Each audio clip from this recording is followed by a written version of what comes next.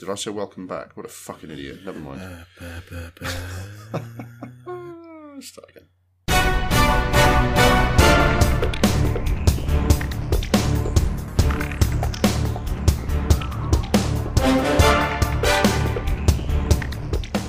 Hello and welcome to episode 23 of Double Reel, the podcast for the discerning film nerd.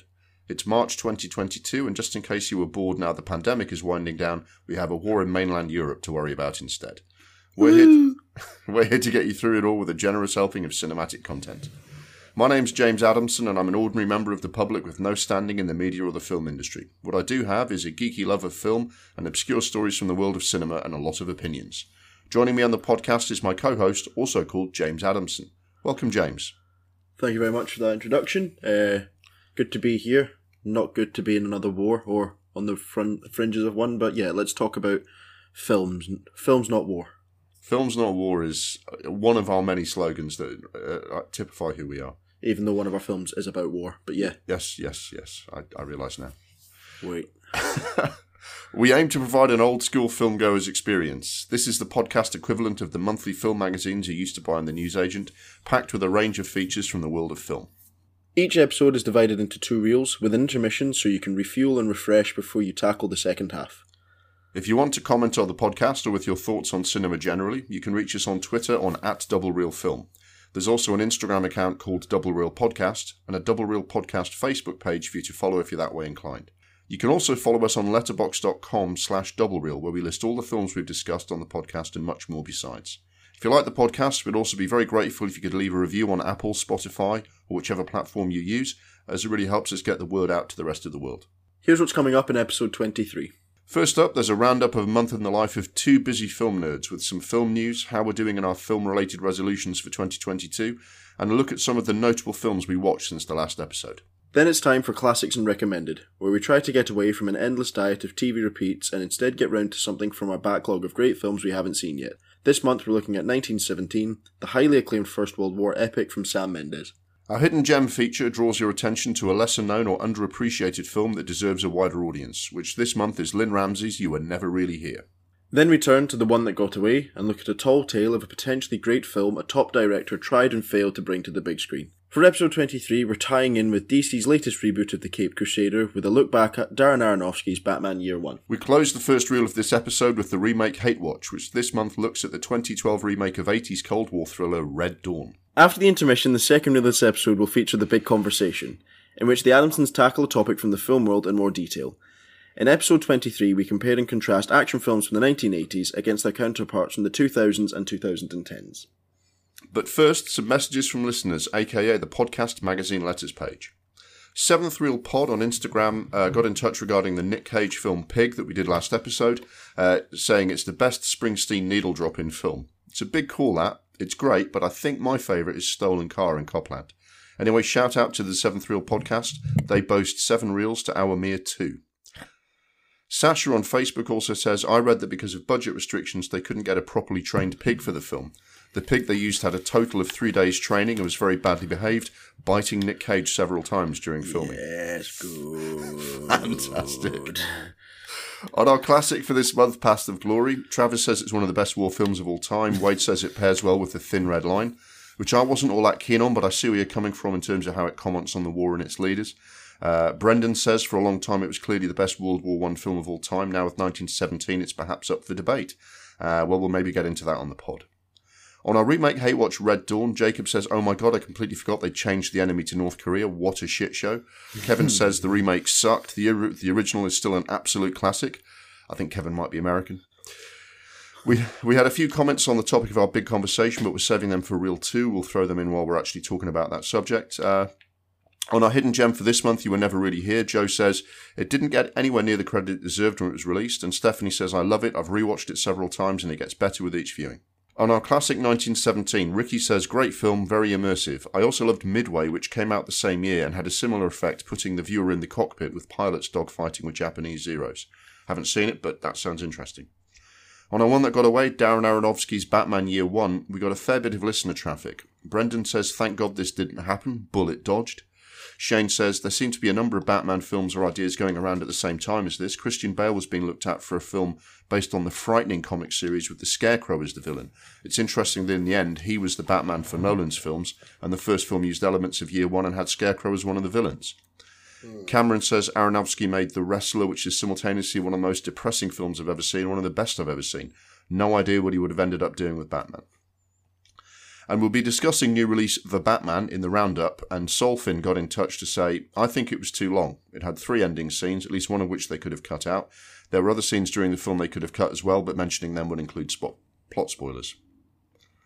Thanks for all the messages, including the ones we didn't have time to read out. Now on with the podcast.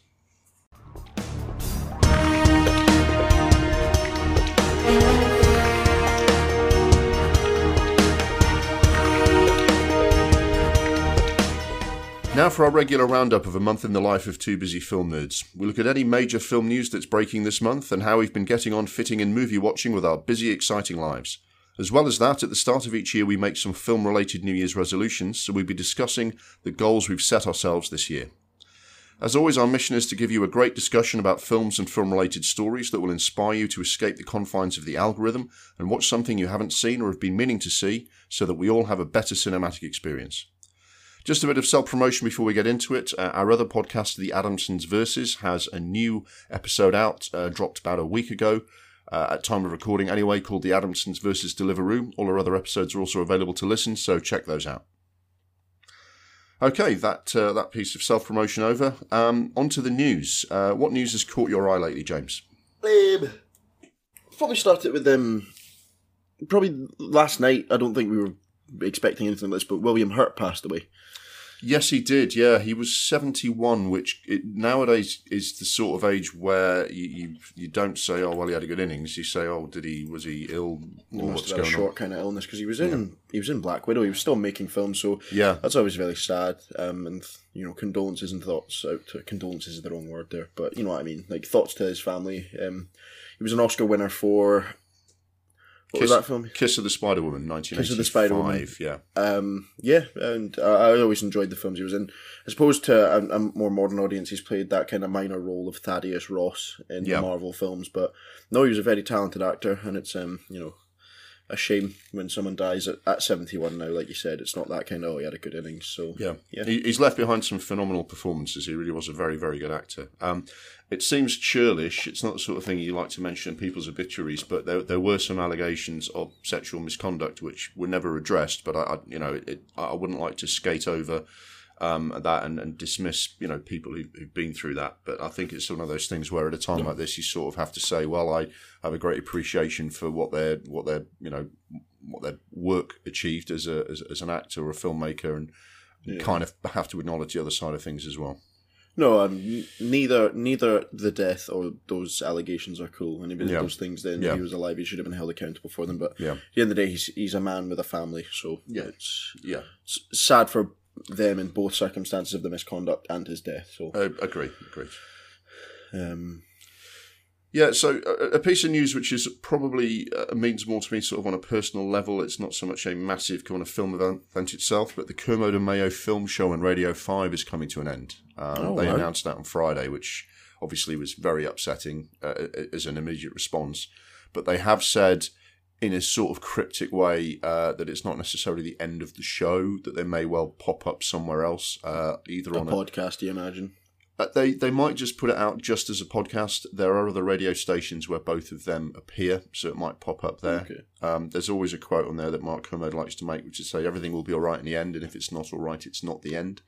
And they did sort of hint very heavily that this might not, this isn't, the end of their ambitions to keep doing. I doubt that. They'll find another way, whether it's in a format like this or in another medium. They'll find it. Yeah, I mean, obviously, the fact that was the film podcast I've listened to the most. They release it as a podcast after the show's been over, and I'm fairly certain that I wouldn't be doing a podcast if that podcast wasn't there to kind of inspire me. So it's sort of, hopefully it's just goodbye for now. Next bit of news was the BAFTAs. That was last night as well, wasn't it? Yes, it was, yeah. I mean, it was unsurprising that The Power of the Dog did really well, although the Dune picked up a lot of awards, which I was pleased to see. Hans Zimmer is Yeah. Whoa. Yeah, It's happening. he's also currently the favourite with the bookies to pick up an Oscar, which is one piece of good news. I mean, I'm really not that impressed by Power of the Dog. I'm not hugely impressed by the sort of clean sweep that it's getting. But look, these things happen at the Oscars from time to time. There are films, in the past that, you look back and go, really? They really loved that much? You can go back to our big conversation about the Oscars where we went into that in some detail. There's always been a film here and there that, at the time you wonder what the fuss... Well, at the time it wins everything, but years later you wonder what the fuss was all about. I think that's going to be the case with that one. There are a few interesting things out there. The Ariana DeBose looks like she's absolutely nailed on for supporting actress at the Oscars, and she won the BAFTA last night. What's she in again? West Side Story. She plays the famous role, the role made famous by Rita Moreno in the original. I fully cannot be fucked with that. Look, if it's not your thing, it's not your thing, and I can't. I mean, I've never watched the original. I'm sure it's great. I mean, it's a Sondheim musical, and he was one of the best musical people apparently there ever was. It's not really my genre, and one of these days it will be on telly or somewhere, and I'll accidentally see some of it and find out if I like it or not. And if I like it, I'll watch it, and it'll become one of those short list of musicals I really like. Do you know what I mean? Yeah. It looks like Will Smith's nailed on for the best actor as well for King Richard. I'm actually quite excited because I think we've dissected the award shows enough. So I think we should leave it there, because obviously next month our kind of big conversation thing is going to basically be what we thought of the Oscar nominees. We're going to watch as many as we can. Obviously, there's about 50 films that get nominated. I mean, look, we'll watch the big ones, the big games. We'll do the best we can on that. Yeah, we'll do the FA Cup and all that stuff. That's right. The only one I want to mention now is because I think it's very unlikely to get any recognition that the Oscar she's not even nominated is Joanna Scanlon won BAFTA for Best Actress. For her role in After Love, which is a British film that I don't think the Americans have seen very much of. She's a terrific actress. She's done a lot of excellent stuff on TV, and it was quite nice to see her win. When sometimes the BAFTAs and all these other ones, they do tend to kind of track the big award shows and want to kind of. I think sometimes they want to they want their reward to be on the poster or the video case more than that. More than they want to reward the best performance. So if they think Joanna Scanlon was the best actress, and she's got a BAFTA now, which is tremendous. Also, Troy Kotsur won Best Supporting Actor for Coda. Yes, and everyone was sort of expecting Cody Smith-McPhee to kind of walk away, which he probably will at the Oscars, but yeah, that was interesting. But yeah, it's good that... Is he the first deaf man to win a BAFTA? And I can't really name many deaf actors in general, let alone ones that have won, prestigious awards. So the only one I can name, I can name is Marlee Matlin, who, interestingly, is one of the people who made an accusation against William Hurt, but she won an Oscar for Children of the Lesser God, where she played. Stand corrected. She's a deaf actress. Oh, no, it's very much an outlier, and it's not a film that gets watched a lot on TV now. I mean, if you weren't around when it was on, you wouldn't know it now. She went on to do a bunch of things. She was in The West Wing. She's quite keen to ensure that she plays deaf characters and gives a good account of herself on that score. But yeah, it's very, very rare, and I think apart from her, yes, he is the first. It's good to see that kind of representation. Last night, my partner and I, we were at a comedy gig. She'd bought tickets for her pals as like a Christmas present. I got a ticket as well, so we went to see Larry Dean, who's a Scottish comedian. He's very funny, and he had a support act, and they both had interpreters on stage, and they were trying, and it was very funny because it was very crude humour, and like these sign language lasses were having to mime all of these things, and it's a shame for the support act because we didn't find him that funny, and his it says a lot when the sign language interpreter is funnier than the actual act with what she's doing on the stage, because they were playing up to it. But it was really good. It was really good to see that representation. And at the end, Larry Dean said, at the end of the show, I'll be at the stage door because they can't meet inside and during COVID, whereas they can meet outside and have a wee chat. And his interpreter was there, for any deaf people that wanted to have a that's really good. So that's really good. So kind of just echoing what I was saying, that it's good for that kind of representation to keep being and it shows that films can help with that. I mean, you can sometimes get a bit smug and pretentious, or the industry can get a bit smug and pretentious about how much good it does. I remember Whoopi Goldberg wanting to give Hollywood a massive pat on the back for fixing homophobia because Brokeback Mountain won some Oscars. I just think, come on, guys, Brokeback Mountain was a great film, and I'm glad it happened. But Hollywood hadn't exactly been like fighting on the barricades for gay people prior to that. But it is, when you see The Sound of Metal come out and these other things come out, you actually, it just goes to show that if you do stuff like that, people are ready to pay attention, which is good. Yeah, the Oscars are coming up. There are a number of bookies odds. I think while we're going to dissect it next month, I just wanted to very quickly mention. Interesting that Nicole Kidman is now the bookies' favourite to win Best Actress. Right. Did she win Best Actress for... No, she didn't, because Joanna Scanlon. Did she win the Globe? I think she did win. Yeah, she did win the Globe. I don't mind Nicole Kidman, but she's a bit boring, isn't she? We've talked about how I feel about Nicole Kidman before. I can't say I don't think she's a good actress. I think she is a good actress. She's very effective in a number of roles. It's just if she's a double Oscar winner, how many actresses in history are double Oscar winners? And you look at that list of Oscar winners and put Nicole Kidman next to them. It's like, if you look at the top 5 footballers of all time, and then someone else rocks up and they've won World Footballer of the Year twice, and you go, really, them? Do you know what I mean? Some kind of decent Premier League player is suddenly mentioned in the same breath as like Cristiano Ronaldo, Lionel Messi, and Pele. It's like, really? So it feels harsh to slag her off too much, because I just think she's good, but not as good as the amount of awards she's won would attest, which is a tiny little hobby horse of mine. Yeah. There's only one sort of a quirky bit of news that I thought I wanted to mention before we get into the rest of it, is that I went and treated myself to a 4K Blu-ray player. Oh.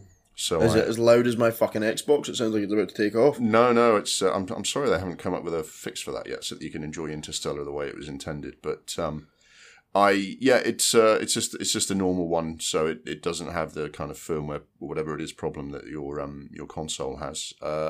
As a result, I started having a little dig through my collection to go, oh, what have I got that's like an old DVD that might be worth going on the next time I get an Amazon voucher, will that be what I buy on 4K to replace my scruffy old DVD copy? And because I'm that kind of person, because I'm on a little spectrum of my own, it resulted in me doing a spreadsheet of all of my film collection. Because I need a proper list. I need to keep track of everything. So this created some statistics that I wanted to share, because this is how sad I am. How many discs or films do you think I own? Oh, I don't know, man. You've got a lot. When I was down last August, are all of your Blu-rays in that room? All the physical copies I own are on that that shelf in that room. And I own a few things that I've bought on kind of digital like Amazon and stuff as well. But that's not we're not including them. No, I'm including them. Oh, you are including that? Yeah. Oh, fuck off. Physically, the ones on the shelf, I want to say... That was a long shot. I want to say about 200. So it's 553. On that shelf? It's 490 on the shelf. I've got about 600 films. I've got 490 films on there. More than 50% of the films I own are old DVDs, as opposed to Blu-rays and high definition, just over 50%. How many of my film collection do you think I've not watched yet? None of them. 48. There's 48 things on my shelf I've not got around to watching yet. Jesus. Fuck. And which director do you think I own the most films by? Oh, fuck. Because... Oh. I mean, you love a bit of John Carpenter and you love a bit of Kubrick, but Kubrick didn't make that many films. Who's made a lot of films? Is it Ridley Scott? It is Ridley Scott. Yeah. Now, it's even Ridley Scott if I only count all the Blade Runner versions of Blade Runner I have as one film. It's still marginally Ridley Scott. If it wasn't that, it would be Hitchcock, because someone once got me a box set of loads of Hitchcock's films, which makes him the second biggest. But yeah, it is Ridley Scott. I just thought this is a podcast about being a film nerd, and that's a very film nerd thing to do. So I now have a spreadsheet of all of the films that have different categories, and kind of I can search and kind of filter, and that's me and my little kind of nerd track there. Most of my stuff is digital, but I don't think I've got that many. Yeah, I know. It's just a case of, I think there comes a time, I think now, I have noticed the reason I own an increasing number of films digitally is that I'll go looking for the Blu-ray of things to buy, and the Blu-ray is 10 to 12 quid minimum, and the digital copy is 6 quid, and you just think, unless I really, really, really want a proper copy on disc that's got fully rich, features and everything, I'll buy the digital copy. So And, there's a lot of people I know, you don't, if you're still renting, for example, you haven't got a huge amount of space. A lot of people just aren't buying discs as much as they used to, are they? Yeah, it's moving forward, but the annoying thing is that the prices for the digital copies are a bit more expensive, so hopefully that balances out in the future. Hopefully that's the next bit of news we can talk about soon. Yeah, fingers crossed. So let's talk about the films that are out now. That's the next thing we always go to. The chip in. I've picked out some ones that I thought were interesting or notable. Chip in with any that kind of catch your eye, James. On the 25th of March, which is the day our podcast is released, so we always record a little bit ahead of time, so we try and mention everything that's coming out from the date of publication going forward. There's a film called The Worst Person in the World. It's a Norwegian romantic drama. That was actually nominated for a couple of BAFTAs last night. It's apparently very good. Benedetta is a new film from Paul Verhoeven of Total Recall and RoboCop fame, and also a few more controversial films than that, like Showgirls. He's always controversial, and I think this film is no exception. Partly because it's him and he's a bit mental, but also because the book that this film is based on is called Immodest Acts, The Life of a Lesbian Nun in Renaissance Italy. So that is, I imagine that's going to make some news when it comes out. Yeah.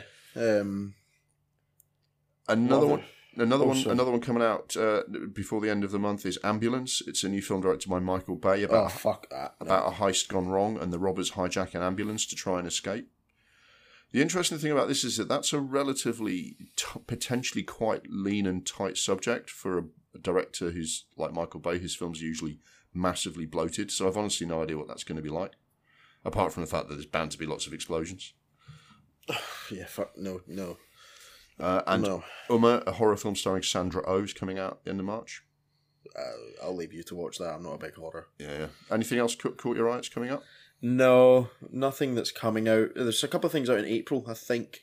The Nicolas Cage thing. Yeah, I did want to get to that. So let's just skate over a couple of quick ones. Morbius, Jared Leto's Marvel vampire film, is coming out. Fuck that. Not very bothered. Sonic the Hedgehog 2 is coming out. Whatever, man. Apparently the first one was a lot better than anyone expected, but it's a Sonic the Hedgehog film. Who cares? There's another Fantastic Beasts film. This will be the third one, I think. Mads Mikkelsen has replaced Johnny Depp as Grindelwald. That's all I know about that one. There's another one called The Outfit, which is a bit of a play on words because Mike Rylance plays a tailor, as in a maker of bespoke clothing, who somehow gets embroiled with the mafia and has to try and outwit them over the course of one night. That's obviously a bit of a play on words because the outfit is one of the euphemisms that used to use to refer to the mafia. Before we get to the Cage one, just quickly jump through a couple of things. There's a film called The Lost City, which looks like a shit copy of Romancing the Stone. It does have quite a big name cast, though. Sandra Bullock, Channing Tatum, Brad Pitt, and Daniel Radcliffe. The Northman is coming out. It's a Viking epic starring Alexander Skarsgård. The director has mostly before this been associated with like dark horror-inflected indie stuff like The Lighthouse and The Witch. Father Stew is coming out, which sounds absolutely excruciating. It sounds like Mark Wahlberg's big push for an Oscar, since it features him playing a real-life character, a boxer-turned-priest who suffers from a rare disease and is trying to do good in his local community. So that's got pretty much everything that could either be very good or absolutely terrible Oscar bait. Yeah. Operation Mincemeat is coming out, which is the second film they've made. We mentioned it in passing a couple of episodes ago. It's about the true story of World War II, in which they took a dead body and made it look like it had fallen in the sea with the plans for the Normandy invasion on them, but gave the Germans incorrect information, which helped win the war. And another one called Onoda, 10,000 Nights in the Jungle, which is a Japanese film about a soldier at the end of World War II. Japan has surrendered, but he decides to disappear into the Philippine jungle and continue fighting on his own for many years, which is sounds curious. I'm interested to see what that'll turn out like. Which brings us to the one I think we both want to talk about the most, which is April 22nd, starring Nicolas Cage, a film called The Unbearable Weight of Massive Talent. I think we're going to have to. I mean, we can't do it till the May episode because of the way filming times normally come out. But I think we're going to have to do this, aren't we? Yeah. Nicolas Cage plays Nicolas Cage, and it's got Pedro. Is it Pedro Pascal and somebody else? That's right. In it? Yeah. Oh. Just to give people the synopsis to get an idea of what we're talking about, Nick Cage plays a sort of fictionalized version of himself, at a sort of a fictionalized stage in his career where he's creatively stymied and in need of finances. In the story of this film, he accepts a big fee to make a personal appearance at a dodgy billionaire's birthday party. A dodgy billionaire's birthday party, I should say, using words properly. But in fact, he's actually acting as an FBI informant because they want to arrest the billionaire. Nick Cage's character in the film is also hoping that the whole scheme will help him get cast in the next Quentin Tarantino film. I mean, this could land anywhere on a wide spectrum between utterly brilliant and utterly shit, but I don't think you can possibly ignore it, can you? No. It's a fast. It's got to be seen, hasn't it? Yeah. I don't want it to do that thing though where we get so excited about it and then it's shit. Yeah. I think we should just say to everyone, this film is coming out and we're going to watch it. That's right. Yeah. Because if we do that, because this is what you did with Pulp Fiction, and I don't like Pulp Fiction because Pulp Fiction got built up too much. You did it from about the age that I was about 10. You were like, when you're old enough, James, watch Pulp Fiction. I was like, right, okay. And then I watched it and I was like, eh. So, we're going to watch it. Yeah. And fingers crossed it is as amazing as this concept seems to be. So we'll watch it when it comes out. I think the episode in which we will discuss it will be our May episode. That's be episode 25, I think. And let's just leave it at that. It's a fascinating idea. We'll see what's actually happened to it. Yes. Good. So other than that, it's about what we actually watched in the cinema this month. And I think we've both watched The Batman. Yeah. It's the first time I've been to the cinema since Spider-Man No Way Home. That's right, you've had a busy time of it. Yeah, but just with decorating and all that stuff, so we're like, oh fuck it, do you want to go to the cinema? We've not been for ages. Went to see it, and I loved it. I thought it was really good. I did agree with the critique of it being too long. That would be one of my two critiques of it. The other one would be that it's another one of those films that you can barely fucking see. They have taken the phrase "make Batman darker" and really very literally, haven't they? I just miss the days when you could watch a film and you could have had like a little bit of light in it. I get they're trying to make Gotham seem like a pure minging shithole, but this is the thing. It's like Batman's meant to be dark, and I think the reason it is as dark as that is that the director has quite rightly realised he's got to bring his own vision on Batman. Otherwise, it'll be, it'll either be Nolan or not as good, or the Zack Snyder or not as bad, or what are we doing this for? We've done this before. Do you know what I mean? And I think he rightly chose a specific vision that plays back to some specific Batman stories that are that dark. But I'm with you. I think I was fine with it for one film, but I assume they're going to do another one with Matt Reeves and Robert Pattinson. And maybe even Zoe Kravitz as well, because she's done quite well out of this film. And I would hope that they have just a few more daytime scenes in the next one. Do you know what I mean? Yeah. No, it was my missus hated it. She said it was too long. You needed to cut all of these scenes. But see, when you actually analyse the scenes that you had, I'm not sure what I would have cut out. I mean, I get what the person is saying. The three endings, maybe, I understand that point. But my missus was like, the first hour, like, why was that there? And I was like, because it's like...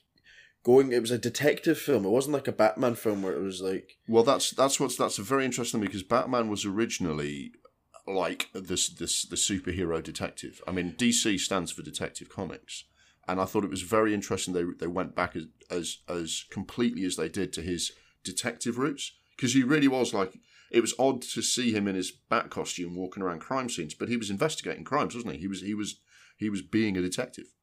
Yeah, well, that's what I enjoyed about it, because I don't want to give a spoiler, but there's a bit at the end of the film that if it had been a Zack Snyder Batman film, or any other kind of like superhero or DC film, Batman would have like tried to save Gotham from what's happening, and that's not what happens. It's all about figuring out who's doing this, why they're doing it, and how they can stop that person, as opposed to like this kind of catastrophic thing that's happening to the entire city that cannot be stopped. But in any other film, they would have come up with some sort of gadget or far-fetched way to kind of stop it, whereas it was very much a case of he's just a detective. He's not got like these visions of the end of the world and things like that. It was just a case of he is a man who's trying to stop as much as he can stop. Yeah, I mean, I think it's. I think where this film scores well is that it understood that you can't be Nolan because Nolan's already happened, and it takes a hell of a director to be as good as him at that type of thing that he does. But Matt Reeves clearly understood very well that there needs to be something. There needs to be an underlying theme to what you're watching from Batman. And this one was, he was wrestling, wasn't he? He was wrestling with his father's legacy, and he was wrestling with whether he's actually making a difference. And how that plays out and how the story resolves itself does address that question that Batman / Bruce Wayne has about whether he's making a difference. But it does it in a slightly different way, doesn't it? Like you, I don't want to give away any spoilers, but I think the way the question of is Bruce Wayne or Batman making a difference of what they're trying to do, I think it plays out in a good way and not in quite the same way we've seen before in these films. And I thought that was pretty good. Yeah, it was just well done. There's some really good performances in there, especially I did enjoy Robert Pattinson. I did like. I liked everyone. I like all the main characters in the story. I thought they were all very good, really good. Yeah, I thought Matt Reeves did a great job of getting the best out of those characters. Yeah, I mean, like you, I was watching the film and I was going, right, it's been quite a lot of build up now, and if we've had story, we've had action, we've had stuff happening, and yet this film needs to kick on now if people aren't going to start complaining about the length. And just as I was thinking that, it kicked on in exactly the way I thought it needed to. So I thought it was actually quite well paced for what it was. And like you, I like the people that were involved. I thought Robert Pattinson was a very good Batman. I think his Batman voice was better than Christian Bale's croaky Batman voice. However, I thought his Bruce Wayne was a bit less entertaining than Bale's. I thought the way Bruce was portrayed by Christian Bale was just... I don't have a problem with what Robert Pattinson did, and I thought it worked for the story. But it's more fun to watch him pissing about and jumping in a water feature with supermodels than him kind of being a reclusive loner. If you want to play that kind of sort of twitchy, not entirely kind of slightly off kilter version of Bruce Wayne, then Michael Keaton, while the rest of those Batman films I think aren't as good as other people say, I think that is Michael Keaton is probably the best one at that. I still like Bale's suit better than this one, but I still think it was a very good suit. I thought I was going to hate his floppy fringe when I saw the trailer, but actually I didn't mind it. It was actually fine in the film. I didn't have a problem with it. Yeah, he's playing quite a young Bruce Wayne, which is it was fine. I thought Zoe Kravitz was a very good Catwoman. I'm in the minority, I think. I still think Anne Hathaway is the best Catwoman there's ever been. No. But I thought Zoe Kravitz was very, this very was good. much better. I thought, I'm not a big fan of Anne Hathaway, and I thought her Catwoman was very much, I don't know, I didn't really like her motivations. I don't know if that's whether it's her fault or Christopher Nolan's fault for not really fleshing out the character, but it was kind of a case of, I need a girl who's got to eat kind of vibe. No, yeah, Zoe Kravitz had a pretty strong motivation. It fleshed out her character. Yeah. I thought Jeffrey Wright was excellent as he always is. That's one of the best versions of Jim Gordon. It's not. I thought he's not playing Gary Oldman's Jim Gordon, but I thought you could take Jeffrey Wright's Jim Gordon and stick it in the Dark Knight trilogy, and it would have held up. He was really, really good. Yeah, it was similar to the Dark Knight in the sense that it wasn't trying to be far fetched, and it wasn't like the '60s, and it wasn't like the mess that Zack Snyder came to screen. But it was kind of like in a kind of similar universe to the Christopher Nolan one, but it wasn't like the exact same. Like Christian Bale's Batman's totally different to Robert Pattinson's. That applies to almost every. Yeah, I think what's good, like Nolan, what did well, he's committed to the fact that Batman has to look like Batman. Do you know what I mean? He's got to have the suit. He's got to have that. But I think he's made the villains, all the villains in the or most of the villains in the Nolan trilogy, they just realised they couldn't really wear the original costumes from the comics because that would just look far too camp.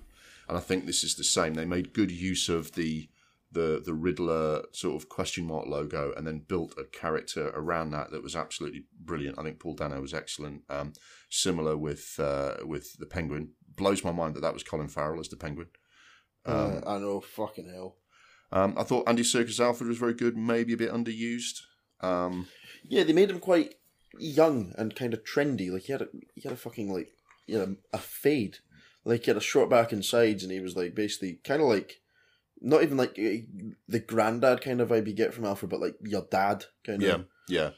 It's interesting. I mean, they made a couple of hints to an interesting past for Alfred, which is in the comics. They haven't just invented that for the film. Yeah, I mean, I'm assuming that there's another one of these coming, and you might see a bit more from Alfred in the next one. I also thought John Turturro was fantastic as Falcone. While I liked Tom Wilkinson, and I didn't have a problem with his portrayal of Tom Wilkinson of Falcone. I think John Turturro was a better Falcone than Tom Wilkinson. Yeah, he was excellent. Yeah. It was just excellent in every way. It wasn't like the big bad trying to save the world. It was just like, this city's a shithole. And what are you going to do about it? Yeah. And yeah, I mean, I thought the noir atmosphere was really, really good. I thought it was very much in keeping with the story. It's a great vision of Gotham. I think I still prefer Nolan's overall vision. And that's partly because what you get in the Nolan one is like, here's a really nice view of the whole city, and you get a bit more sense of overall scale. This was very ground level. Now, on purpose, I think it was like that. Yeah. And I think it worked for the film, but it did mean that there wasn't anything to quite compare to the train battle in Batman Begins, or the truck chase, or the skyhook jump in Dark Knight, or even some of the big set pieces in Dark Knight Rises. But it did have a fucking tremendous car chase, and I thought the final battle was very good. Generally, I think it was really good, and I think that it just goes to show that if the person doing the Batman film has got a clear idea what they're going to do, and it works, and it's close enough to stuff that happened in the comics, then, you know, you've got every chance of doing something good. And I think they've done something very good here. I think I don't want to jinx it, right? Because DC's fucked up before. I remember when Wonder Woman came out. Oh, they've cracked Wonder Woman. Well done. Keep it up. And then they fucked up the second Wonder Woman film. But hopefully they'll give Matt Reeves another go, and he will, more like this, would be, I mean, I think a much needed shot in the arm for DC, I think. Yeah, fingers crossed. But if you haven't seen it, go see it. Definitely worth a watch, especially if you're a fan of you know, superhero movies that, you know, that are good. I mean, I think this is up there. I think it's up there as one of the better Batman films that's ever been made. So it's not stiff competition, but yeah, we move. Yeah, very good. Yeah.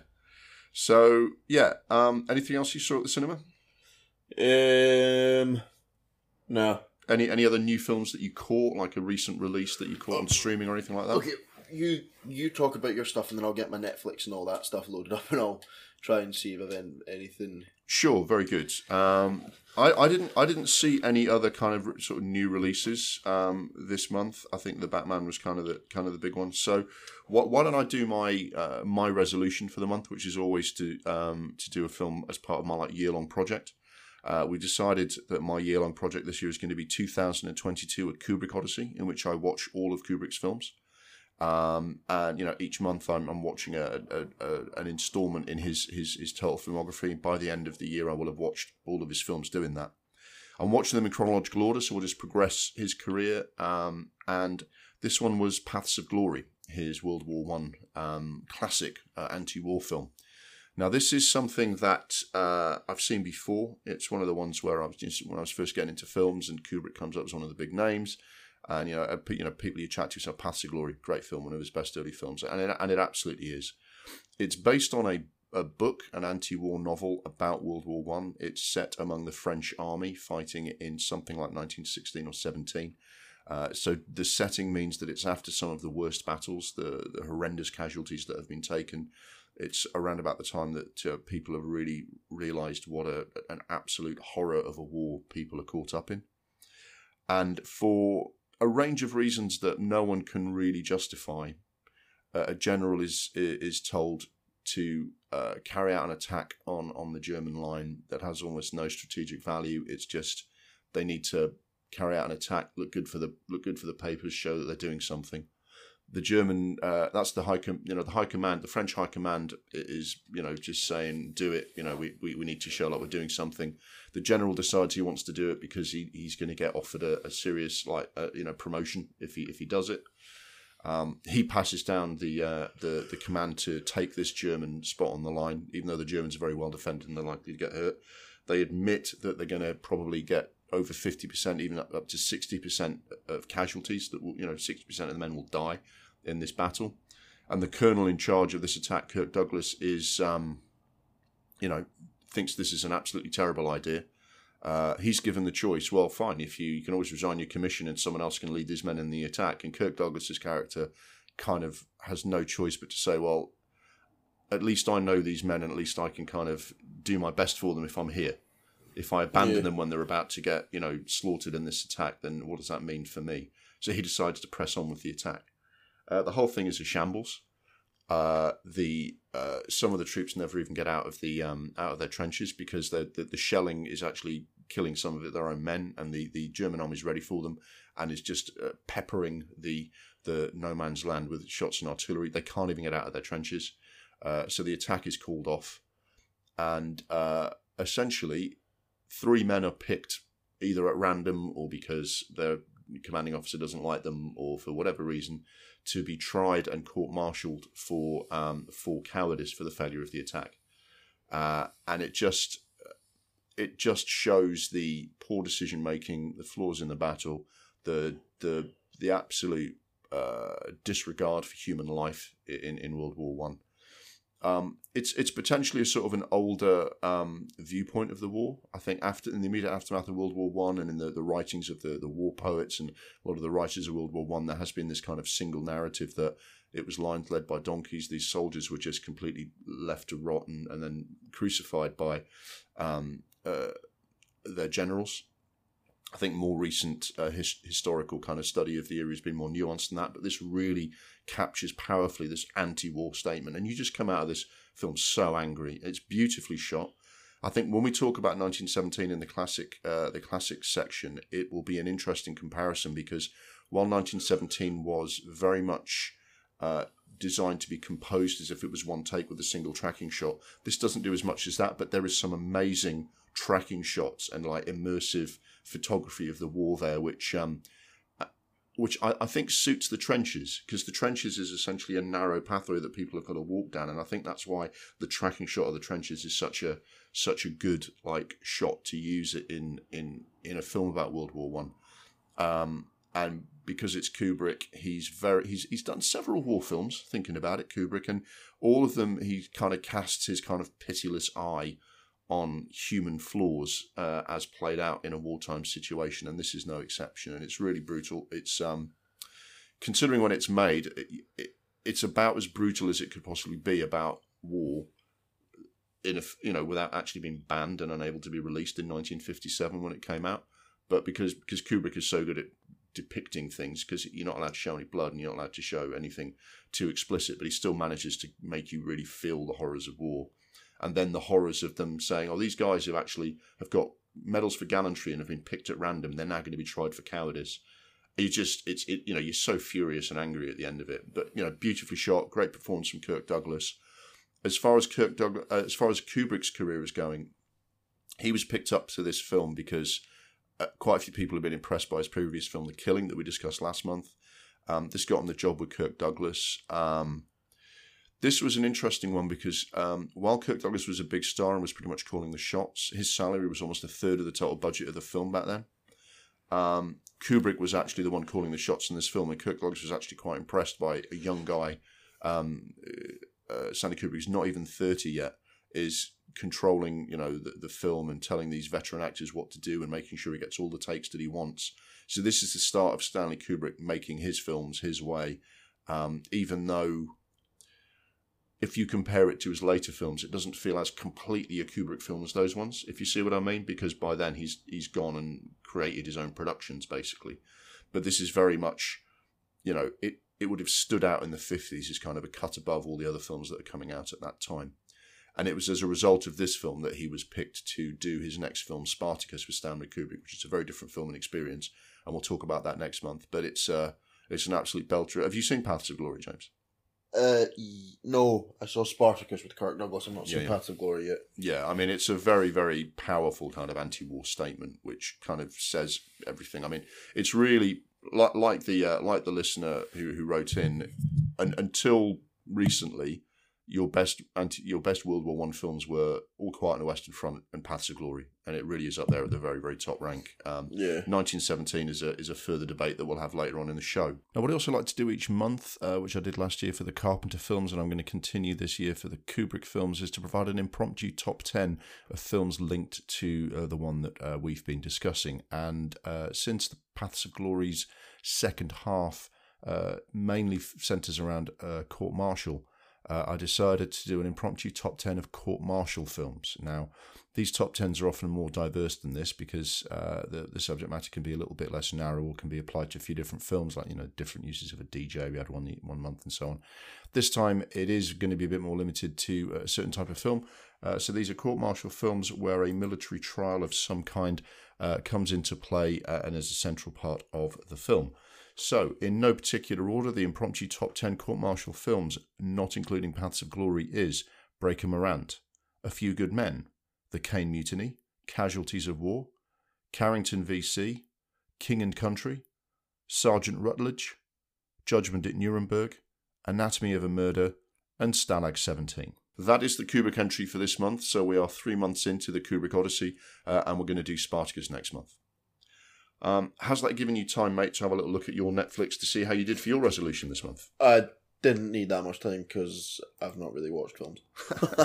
That's all right. I mean, we went to see The Batman. We've managed to give that a very good discussion. The resolution is for you to just try and watch more films, and I think spending 3 hours at the cinema watching the new Batman film is a decent effort.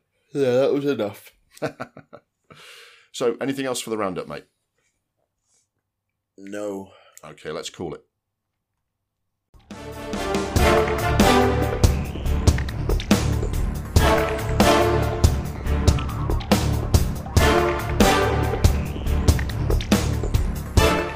Now for the Classics and Recommended feature, where we try and watch something from our backlog of great films instead of the endless movie repeats rotating on TV. Our watch list includes films one or both of us hasn't seen before, and recommendations from you, the audience. Committing to do so for this feature has helped break the mental block around some of these films and mean we got to see and share our thoughts on a wide range of films, from alternative history mockumentary Confederate States of America to surprise courtroom comedy hit My Cousin Vinny. We have a growing list of other films to do for this feature as we keep adding films we haven't seen yet and the steady stream of audience recommendations. You can go to letterboxd.com/doublereel and click Watch List for all of the films on our list, and you can make recommendations there or in all the usual places on our socials. This month's entry is a highly acclaimed and innovative war film that James has already seen, but I haven't until now. Our Classics and Recommended feature for episode 23 is 1917. So, James, you saw this before I did. I think you saw it either when it came out or not long after. I saw it in Aberdeen in The View, and it was on one of their really big screens, and I do feel like you missed some of it. I know you've got a nice telly, but it's not as good. Not the same as watching it on the big screen. Yeah, it needs to be watched on a screen that's like the size of 2 double-decker buses. It's absolutely... Yeah, I'm not 100% sure how I missed it. I mean, I think it was a time when I had a lot on. I wasn't seeing a lot, but yeah, it's you can see from watching it that the cinematic impact is pretty considerable. And I remember at the time for the when we were talking about the Oscars and Parasite winning Best Picture and everything, I think I remember you saying, at least in passing at the time, that you think 1917 was a little bit unlucky with the number of awards that it won when it came out. Yeah, I watched Parasite and 1917. I have no idea why Parasite won Best Picture, Best Director, because it's not got a fucking patch on 1917. 1917 is just... You don't get many films about World War One, and it just... It blows you away, because everyone knows that World War One was I mean, all wars are travesty, but World War One was an absolute disaster in terms of just... a war of attrition where people are getting nowhere and people are just helplessly dying with no progress. It wasn't the war that anyone was expecting to have, was it? They were all expecting to be home by Christmas. Yeah, and it was 4 years of just bleak. It was a human tragedy. So, by way of a summary of the film, 1917 is set in the titular year among a British regiment near the front line in France. A young, sergeant, but basically a young soldier from a platoon and his sort of mate It's two young soldiers who are yeah. basically hinted to be about 18 to 22. So that, Very young guys are basically selected for a special mission to go through the enemy lines and kind of cut through and go to the this British regiment, battalion, whatever, that's about to their phone lines have been cut. They're not aware that that's where the German line is probably at its strongest. While this is a fictional story, it's based around a real life operation that the Germans did at the time, where they staged a very big retreat. They went quite far back down their line and reinforced in where they thought was most strategic. And they've weaved in a fictional story around their operation where this particular British regiment is about to attack the line, thinking, hey, we've got the Germans on the run, let's go after them. They don't realise, because the phone lines have been cut, that they're about to be wiped out because they're attacking the German line in its strongest possible place. And these two men are essentially messengers who have got to go on foot across miles of no man's land and get there by the next morning and stop the attack. So it's not just a war film about the state of 1917. It is a film with the clock is ticking. It's a race against time, isn't it? Yeah, and that's the premise of it, and it really highlights the kind of grave loss of life that World War One. All wars are obviously grave loss of life, but I don't know. It's just for me. I just remember when I was learning about World War One, it was just ridiculous. It was a war that didn't need to happen, and boys and young men were just sent to their death for little to no gain, and that's what happened for 4 years. And then at the end of it, they just kind of had a little sit down and said, "Yeah, that's the end of that." Nothing was gained. And that's really kind of conveyed through this film. And I know it sounds weird that there's only two kind of characters in it. There's only two young guys, but they managed to really convey the kind of loss and just how sad it is. It's obviously no spoilers in it, but there's a bit where a character is trying to help an enemy soldier. An enemy plane's just come down, so a character tries to help him, and then the guy comes out of the plane and just kills him. It kind of shows that particular scene, and it's kind of that. The way I read that scene was that it was trying to be an example of how in this whole war, these people are just, for reasons no one could really articulate, if you took them out of that situation, are just blindly conditioned to just try and kill each other, and it to just show how senseless it is. Yeah. So yeah, I mean, there are two. The film gives you two things in that sense. One is the drama of these two men have got to cross enemy lines. Are they going to get to the stranded British regiment and call off the attack in time? But the places they have to go to get there are battlefields where the battles have recently been fought, and they're just scenes of devastation, aren't they? I mean, they're tripping over dead bodies. They're seeing where the trenches and the sort of the underground compartments where they were living, which are it's a hellscape, isn't it? That they're clambering around and trying to get across, isn't it? Yeah, and it's so well done. I mean, we've not even spoke about the main kind of way that this film is shown, but it's shown as one cut. Yes, I think Roger Deakins is, while I think all the actors in it are very, very good, and I think it's very well directed by Sam Mendes, who's done one sort of out-and-out war film before, which was Jarhead, although that was not really about a specific war that much. It was kind of about the experience of soldiers. You didn't actually get to see that much action. This is really the most kind of immersive, kind of full-on war film he's ever done. But I think Roger Deakins is the star of the show, the cinematographer. He thoroughly deserved his Oscar. Because the whole thing is constructed to look like it's a single take. Now, it isn't a single take, but it's so seamlessly done that the whole thing seemingly plays out in real time over the shoulders, or watching the two main actors as they run through these scenes. There's one scene that plot spoilers permitting. There is a scene where somebody blacks out and then wakes up, and you don't know how much time has passed. And apart from that, the whole thing seems to be playing out in real time as these guys run across, no man's land. The opening, I rewound the opening shot of this film a couple of times because it starts with this real close-up of these two guys leaning against a tree and then getting called, and you don't even see the officer who's calling them. So, right, you two, up you get, or he goes to the one guy, right, you, pick one of your team and come with me.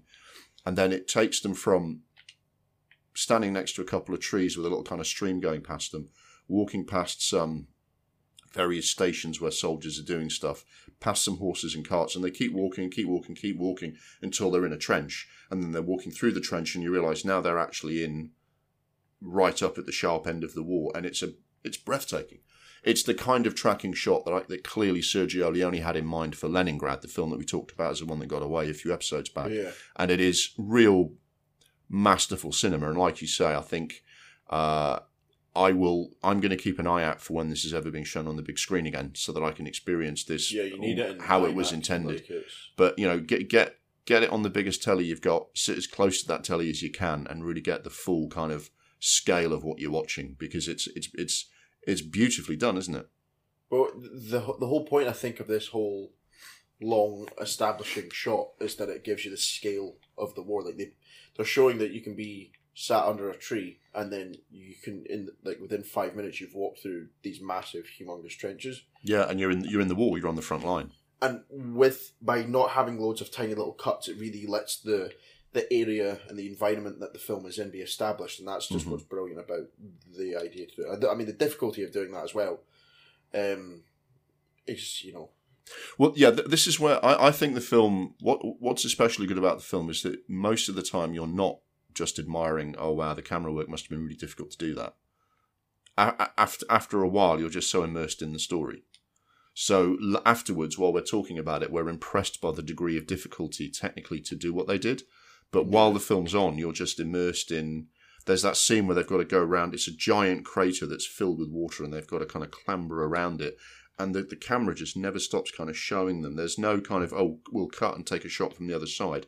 They make each scene look amazing while essentially keeping the focus on these two guys. It's brilliantly done. Brilliantly done. Yeah. There's not really much else to say about it. Because I want more people to see this film, so I don't want them to be kind of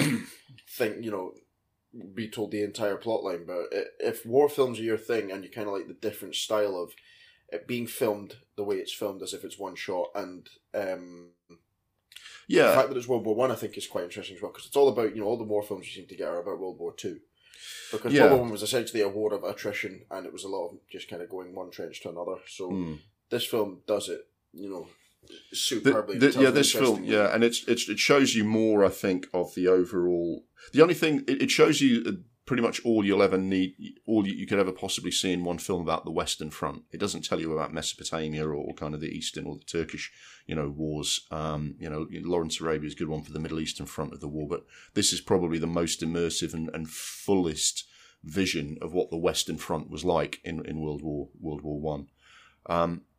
But by way of comparison, when I was thinking about it afterwards, I think it succeeds pretty much everywhere that I thought Dunkirk failed.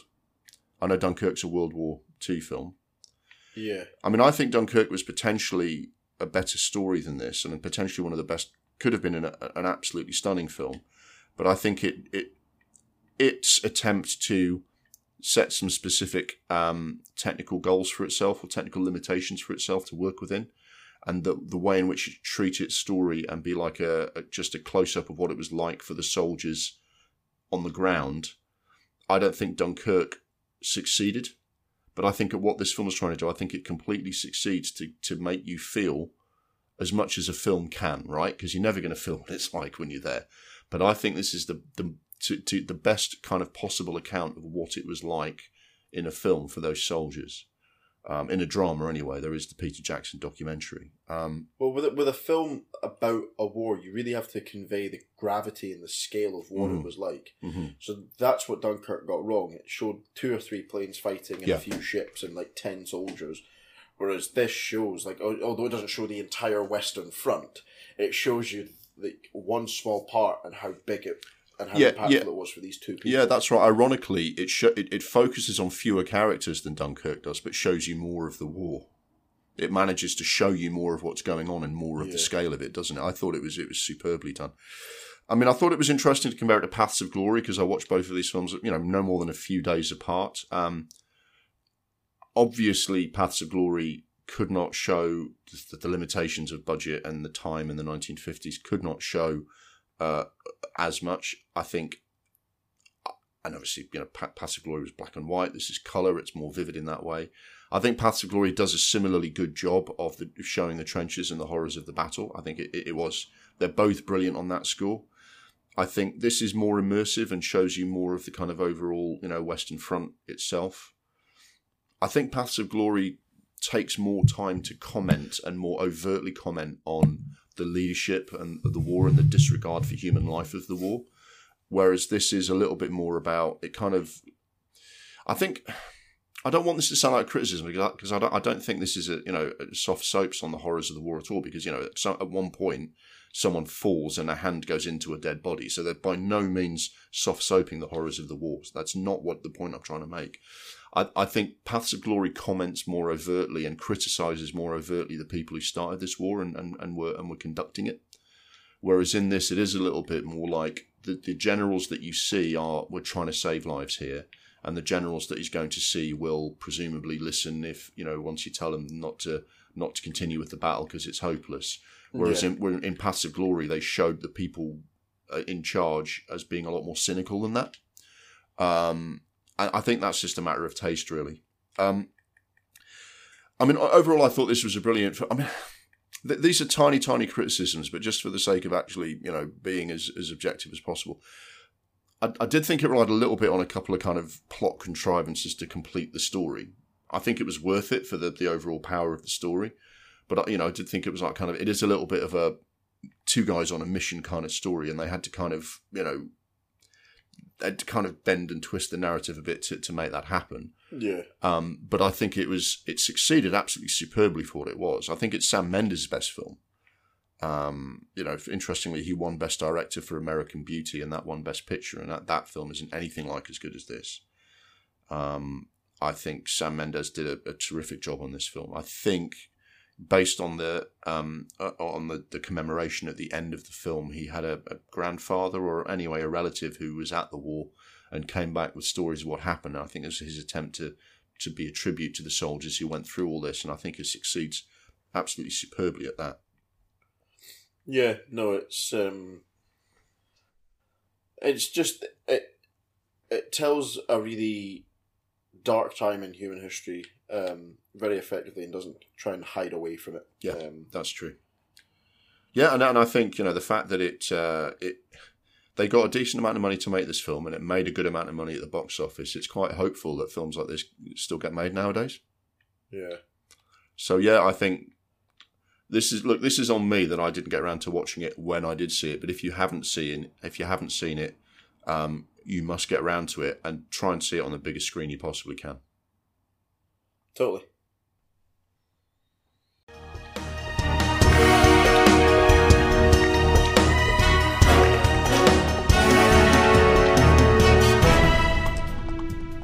And now for the Hidden Gem feature about a film that is not as well known or as appreciated as it deserves to be. We aim to bring an overlooked and underrated film to your attention and say why this deserved to have more critical and commercial success than it got, and why you should watch it or reevaluate it. This month we're featuring one of my favourite films of the past 10 years, which hasn't been widely seen, and was somewhat divisive amongst those who did see it. The Hidden Gem for episode 23 is You Were Never Really Here. Now, I recommended this because I genuinely think this is a hidden gem, and I want people to hear about this film.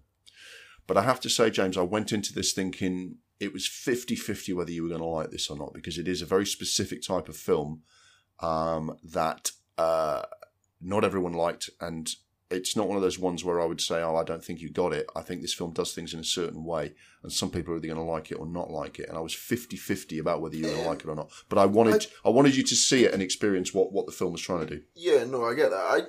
I didn't necessarily hate it.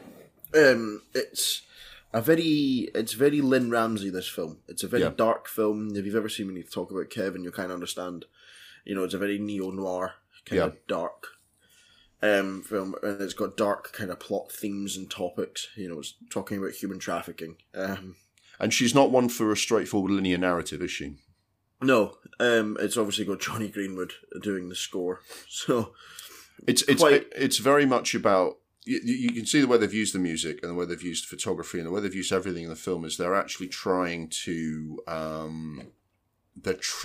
make the audience feel something, and they're trying to make the audience experience a series of events in the same kind of slightly disconnected way that the main character is. Do you know what I mean?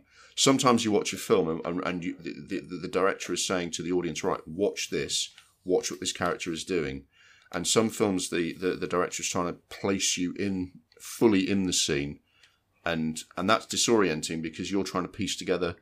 It's almost like if you remember the old show Quantum Leap, it's almost as if you've quantum leaped into the body of Joaquin Phoenix.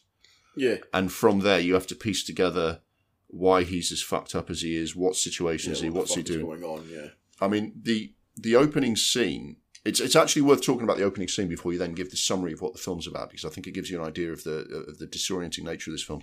In the opening scene, you see Joaquin Phoenix packing up in a cheap motel somewhere. It's like Cincinnati or somewhere in one of these cities in the center of America where, I could roughly tell you where they are on a map, but not exactly.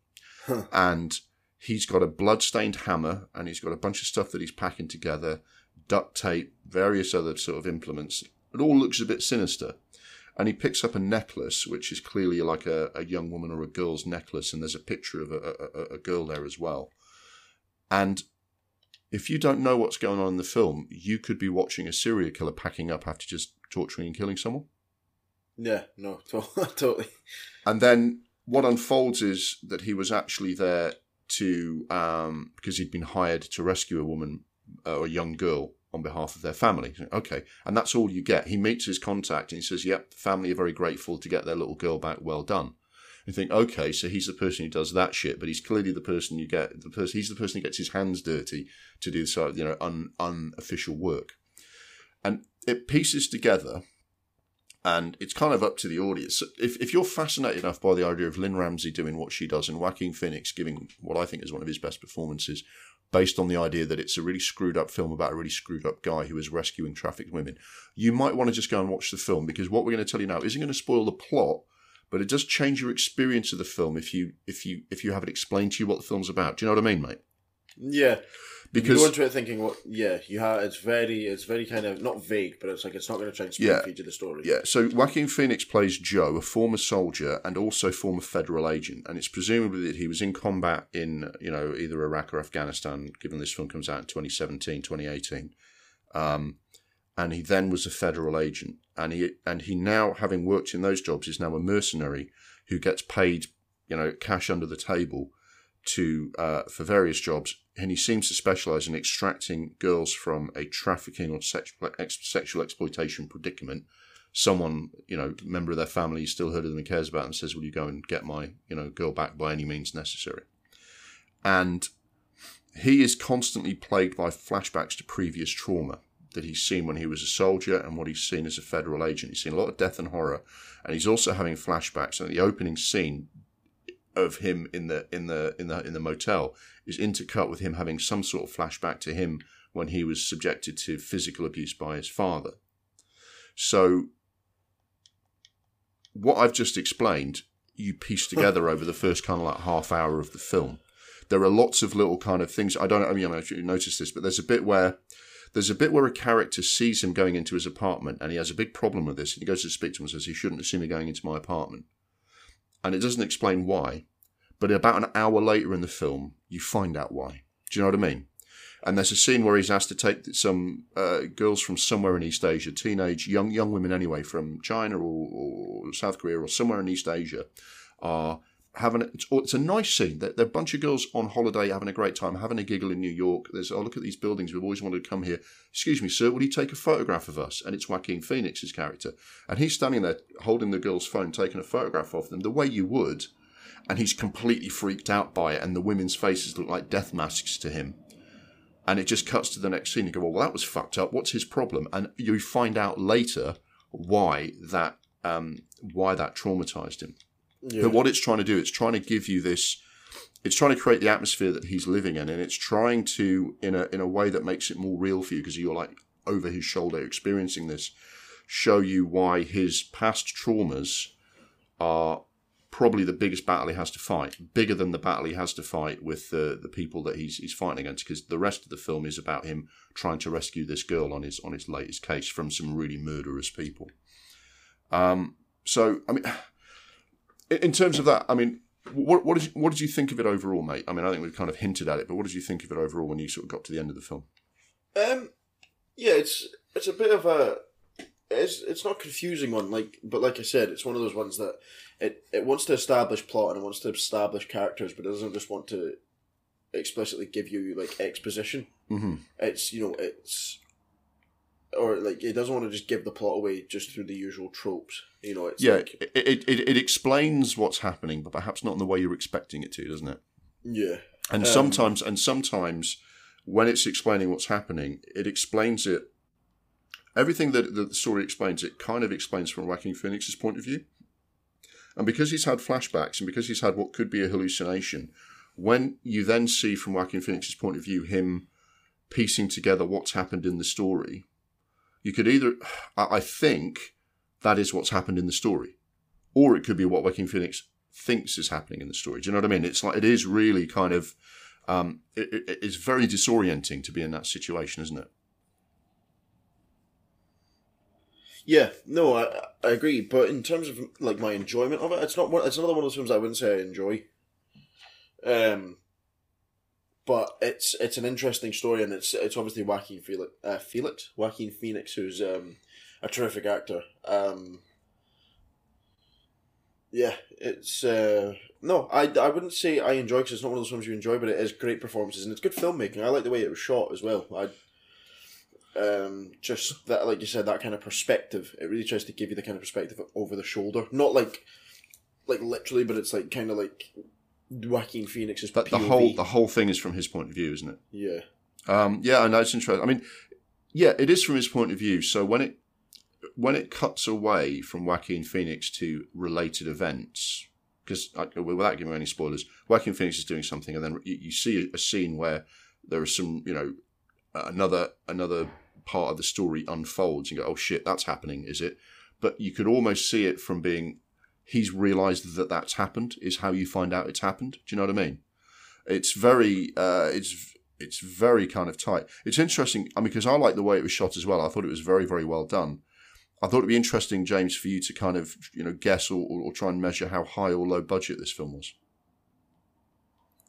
I mean, I know the box office was only about $10.9 million, which isn't a lot, which gives me the impression that it's either an absolute flop or they did it for about a tenner. So while I found it very difficult to get an actual number of what the budget was, it was definitely a very, very small budget film. So that box office, while I think it deserved to be seen more widely, and it's a shame they didn't get a better release in places and be seen more, it probably made a profit on that 10 million based on what a low budget film it was. They only had 27 days to shoot the whole film. Lynn Ramsey said in an interview that even though the filming schedule was only 27 days, a quarter of her director's fee went on childcare. Wow. When Joaquin Phoenix hums the shower scene music from Psycho, which is just like it's a scene with his mum. He lives with his mum in his apartment, and she's watching a Hitchcock film, and he jokingly, makes a stabbing noise and hums the Psycho music at her as a bit of kind of playful humour between relatives. They had to go and negotiate copyright permission to do that, right? Because it's, the Psycho music, that even when you do something like that, you need to get permission. They found out that was going to cost $30,000 to have in the film, and Lynn Ramsey seriously considered cutting it out of the film to save money. Wow. So they really wanted to get this thing made. The thing is, I think they made a virtue of their low budget. It's a very, very good example of how to make a good film on a low budget, because when you go back then and realise that there's a scene where he goes into a place that's full of sex traffickers and deals with them, they didn't have the money to do it as this kind of action scene where you shoot for 5 days with 4 cameras and catch every angle and all the blows and everything. So part of that is filmed solely on CCTV, and Joaquin Phoenix goes into a room, you hear some muffled sounds, and then an absolutely fucked up, bleeding, kind of damaged guy is thrown out the door into the hallway where Joaquin Phoenix has presumably just thrown him. And it's a very clever way to shoot, because I bet they'd have done a great job if they had had more money and time to shoot those scenes, but I thought it was very striking the way they did shoot with the time and money they had for some of those scenes, so that they could save up and have a good impact on some of the scenes that they did use.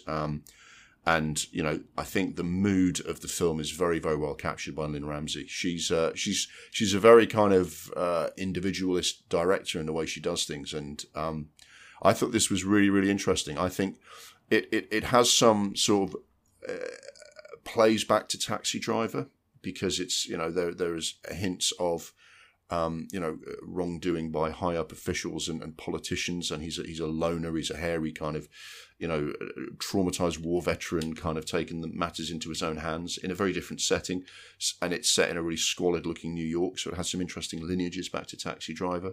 I think there are similar films, anything where like someone is rescuing a woman in that kind of situation. It's been played in a number of ways. Taken plays it one way as a pure adventure film. Other films might have taken it as a more kind of straight up drama. Yeah. This takes it and shows it from an angle you might not have seen before. And I think it's very interesting to see it from that angle. And I think as a portrayal of someone wrestling with trauma and PTSD, Joaquin Phoenix is absolutely on fire in this film. And the good news is that Joaquin Phoenix and Lynn Ramsey are going to be working together on her next film. Nice. What comes out of it? It's possibly actually their next but one film, because I think she's been hired to do a Stephen King adaptation, The Girl Who Loved Tom Gordon, and then after that comes out, possibly next year, is a film called Polaris, which is going to be in some sort of environmental horror film directed by Lynn Ramsey and starring Joaquin Phoenix. So if you watch this film and like how the two of them work together, you're going to get to see some more of that. Nice. So that's our hidden gem. I think we very much fulfilled the brief of this film, because I think this is an interesting film that if you haven't seen it, it'll give you something different to what you've normally used to. So, I think James's recommendation is slightly more qualified than mine, but I think this is definitely a film worth seeking out.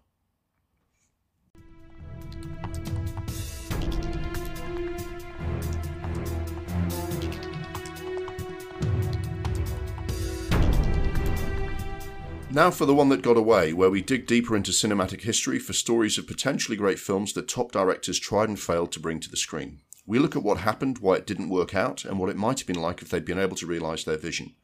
This month we mark Robert Pattinson's highly anticipated debut in DC's latest Batman film with a look back at a previous attempt to reboot the series. The one that got away for episode 23 is Darren Aronofsky's Batman Year One. So the reason I thought this was interesting, mate, is obviously because there's a new Batman film coming out and another reboot.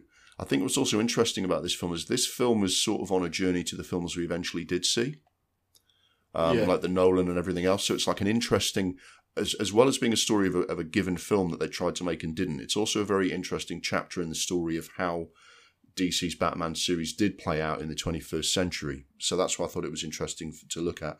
But, my usual question on this one is, how much were you aware of this before we decided to do it as a feature? A little bit. I did a little bit of reading, obviously, when we, said this is what we're going to do. But in terms of anything about it, not that much. Yeah.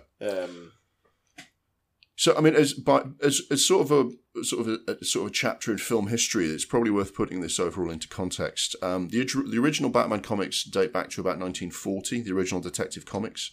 The first attempts to do screen adaptations of Batman started with one of the film serials in the era where they were doing things like Flash Gordon and Dick Tracy, where you'd get 12 to 15 episodes of 20 minutes each of like Daring Do with a cliffhanger after every episode. They did a Batman one. That's all a bit laughable because I don't think they had the same kind of personal trainers and stunts and budgets that you'd expect in a Batman film now. Then in the 1960s, you had the legendary, very famous, it was still being quoted and the theme tune was still being hummed in school playgrounds 20 years later when I was a kid, the Batman series with Adam West as Batman and Burt Ward as Robin, with the catchy theme tune, the zap and kapow sound effects being shown on TV, on the screen in speech bubbles. Everything as camp as Christmas.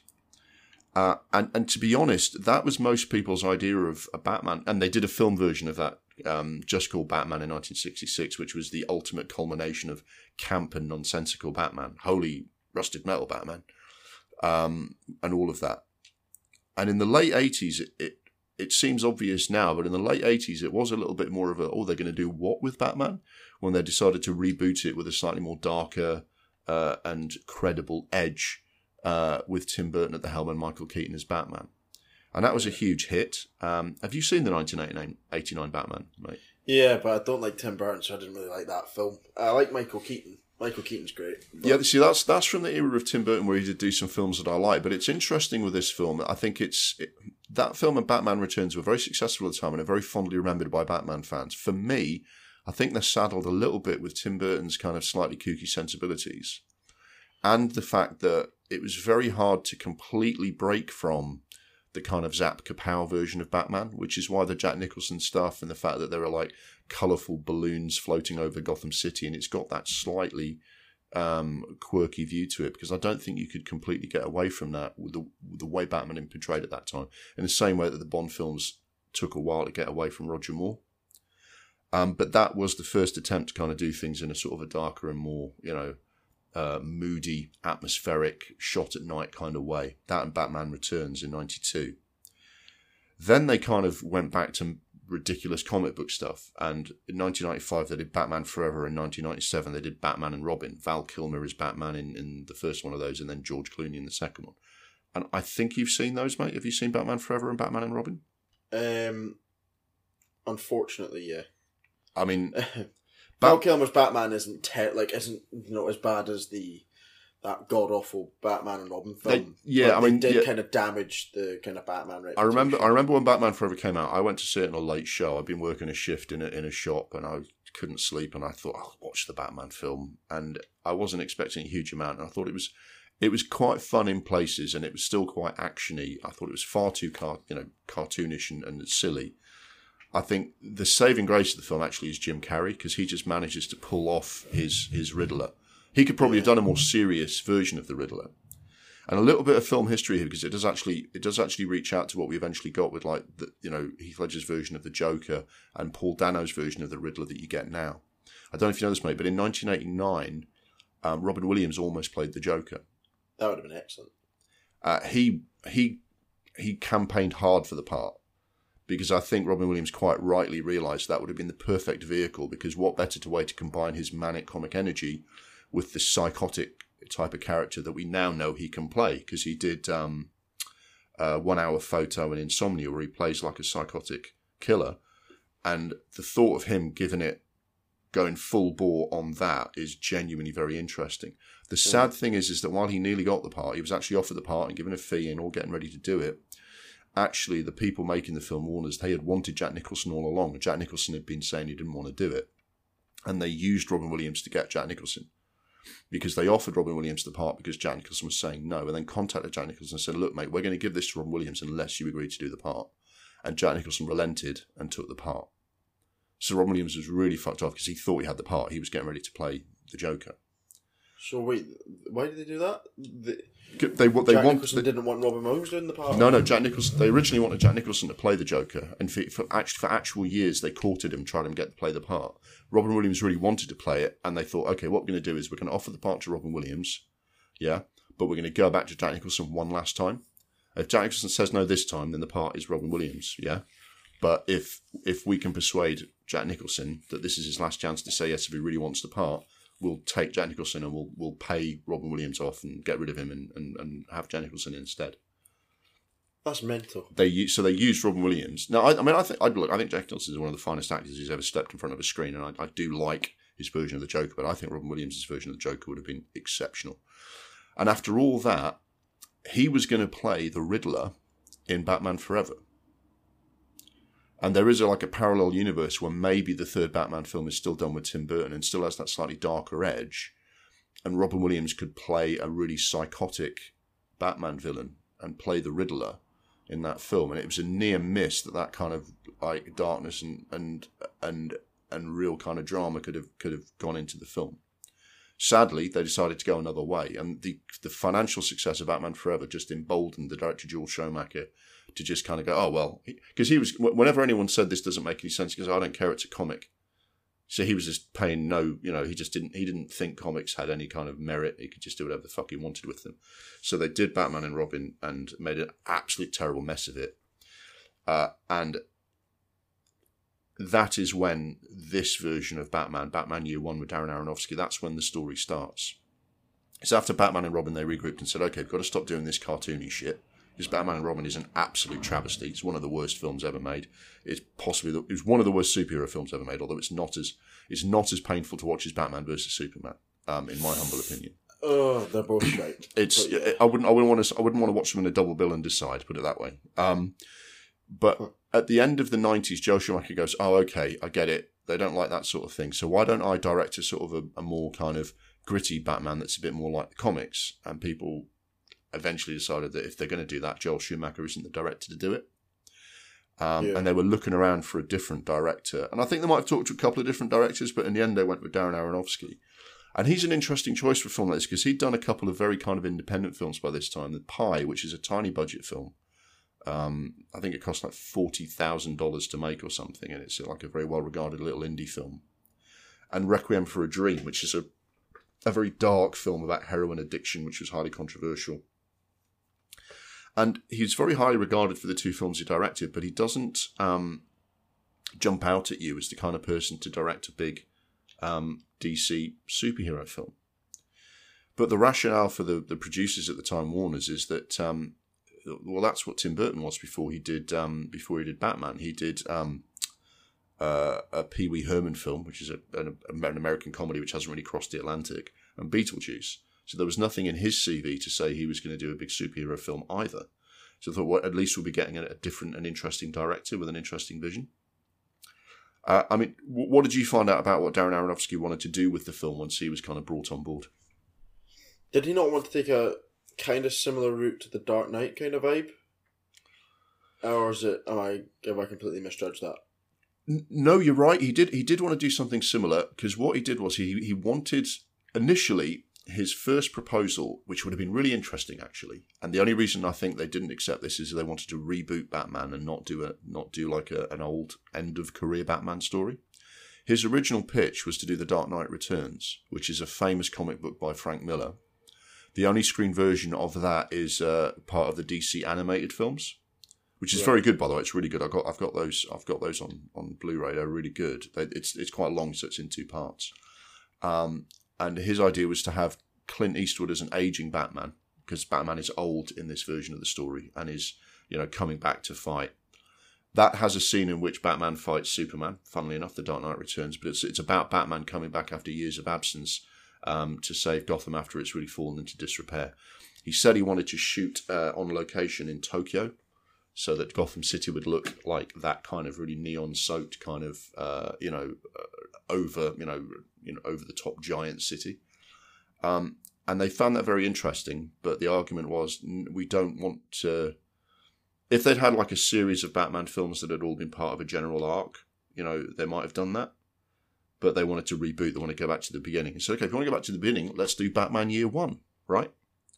Which is another Frank Miller comic based on Batman, and it's based on the very early years. It doesn't contain the origin story of Batman, but it's basically Batman just after he's decided to become Batman the superhero. And in this, he's been away travelling for years, learning to be a superhero, and he comes back to Gotham and nobody knows quite what to expect of Bruce Wayne being back, and he decides to be Batman. So it is quite similar, the storyline, to Batman Begins, because Christopher Nolan partly drew on the same source material for Batman Begins. Okay. Right. That's very interesting, because a lot of what he wanted to do with Batman Year One, they did end up doing with Nolan in the first film. What Aronofsky wanted to do, though, was really quite a departure. He worked with Frank Miller, the guy who came up with the original comic, but he wanted to really kind of strip down Batman.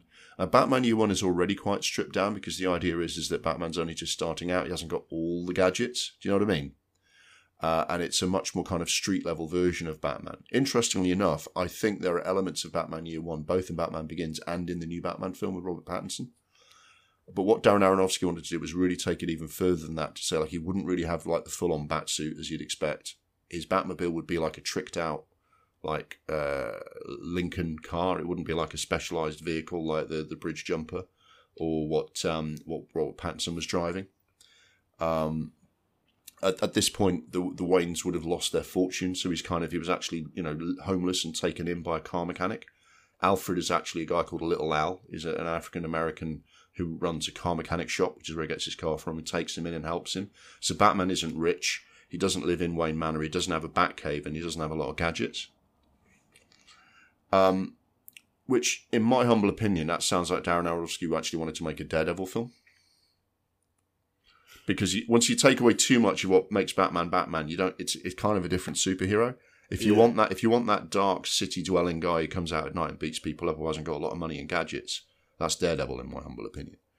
Now, Frank Miller didn't think this was all a bad idea, and I think the reason for that is Frank Miller had already done a lot of Batman. So if a director comes along to him and says, I'd actually like to do a really different version of Batman where he doesn't have all the things he normally has, Frank Miller's like, yeah, sure, I haven't done that before, I'll have a crack at that. Because he's done The Dark Knight Returns, and he's done Batman Year One, he's done a bunch of other things. This is like in the early 2000s now, where they're really pushing this. And I think the biggest departure would be that this Aronofsky's version of Batman was going to be quite violent and quite dark. He was going to torture criminals until they talked and stuff like that. And even Frank Miller, who was known for stuff like, Sin City and things like that, thought that was a bit strong for Batman. So it was going to be this meld of what was in Batman Year One and Darren Aronofsky's own ideas. Catwoman in that version of Batman is an S&M dominatrix escort who also is Catwoman on the side, which is a very Frank Miller idea. Most of his female characters do shit like that. So he's really going off in this completely different direction. I mean, I don't know what you think of whether that would be enough Batman for you. I don't think it would be enough Batman for me. I think I'm always open to new kind of takes on Batman. So everything you said there is kind of like, okay, I'd like to see how that works, because I think because we've seen so many takes, that's quite a different one. Yeah. So I actually quite like the idea of like, okay, Batman's not the guy that we all know him to be. So I wouldn't mind that. Yeah, I mean, I think part of the reason they didn't want to go down that route is, like I say, they're trying to reboot the series. The message is, Batman and Robin wasn't what Batman is meant to be. Now we're going to give you something that's more like Batman is meant to be, which probably isn't the time to go off in a completely new direction than this. It's the sort of thing they could very easily do in the animated series, because you can be a bit multiverse, you can be a bit, try this version of Batman. There's a graphic novel series in Batman called Batman vs. Dracula. The first one's called Red Rain. I've got that. It's a lot better and less silly than it sounds, but Batman is attacked by vampires and becomes a vampire because Dracula's coming to town and only someone with similar powers can fight him. So you can do a parallel story of Batman and give people a different take on it. In the comics, you can do that all the time because you've got 60 years of Batman to work with, right? Yeah. But in this, I think they just said, look, guys, I'm really sorry, but we want to go back to a little bit more back to Batman basics than this, and they didn't go along with it. I'm kind of glad it's not happened though, because I'm not a big fan of Darren Aronofsky. I don't think he would have been able to direct. I like the idea of that story, but I would have rather it was in someone else's hands. I'm kind of glad this thing didn't come to fruition. See, the final twist in the tale is that Aronofsky admitted years later that he didn't really want to do a Batman film. I mean, if they'd greenlit it, he'd have done it. But what he was really trying to do is he was trying to work with a big studio to get his pet project, The Fountain, made. The one he ended up eventually doing with Hugh Jackman and I think Rachel Weisz. Because based on the films he'd had before, he was never going to get the money to do a big film, and he thought, I'll work with a big studio to kind of show them, that I can do, cinematic things. And I think in the end, it probably worked out best for everyone involved, because Darren Aronofsky did get to make his film The Fountain instead. I think what the studio said was, look, we like you, and we like these ideas, it's really interesting, it's not quite what we want to do. What would you like to do instead? Yeah? So Aronofsky got what he wanted out of the project. And for Warner's and DC, what they got was, well, I'm glad someone's come. I think it opened the door for them to say, actually, if someone does actually have a vision of this darker, more kind of, noirish Batman, I'd like to see that, but not quite how Aronofsky's doing it. And along came Nolan, who said, well, I tell you what, I could do something with Batman Year One if you wanted. And Christopher Nolan gave them more of what they actually wanted, because what Christopher Nolan was doing is the ideas that he wanted to bring to the screen, he realised he could package that into something that would work for the studio, who wanted a big film, right? Would work for the audience because it had enough of real Batman stuff in it and would deliver all the action they wanted, but would enable him to go and do Batman the way he wanted to do it. And as a result, I think everyone got what they wanted out of this film in the end. That's good. But yeah, it's one that got away. I don't think we'll ever see this because Batman Year One was then subsumed into into Batman Begins, and a lot of the same kind of imagery has been used for the Batman. But yeah, there's some interesting concept art out there, and the graphic novel Batman Year One is also out there and is worth a read. So that's where that one goes.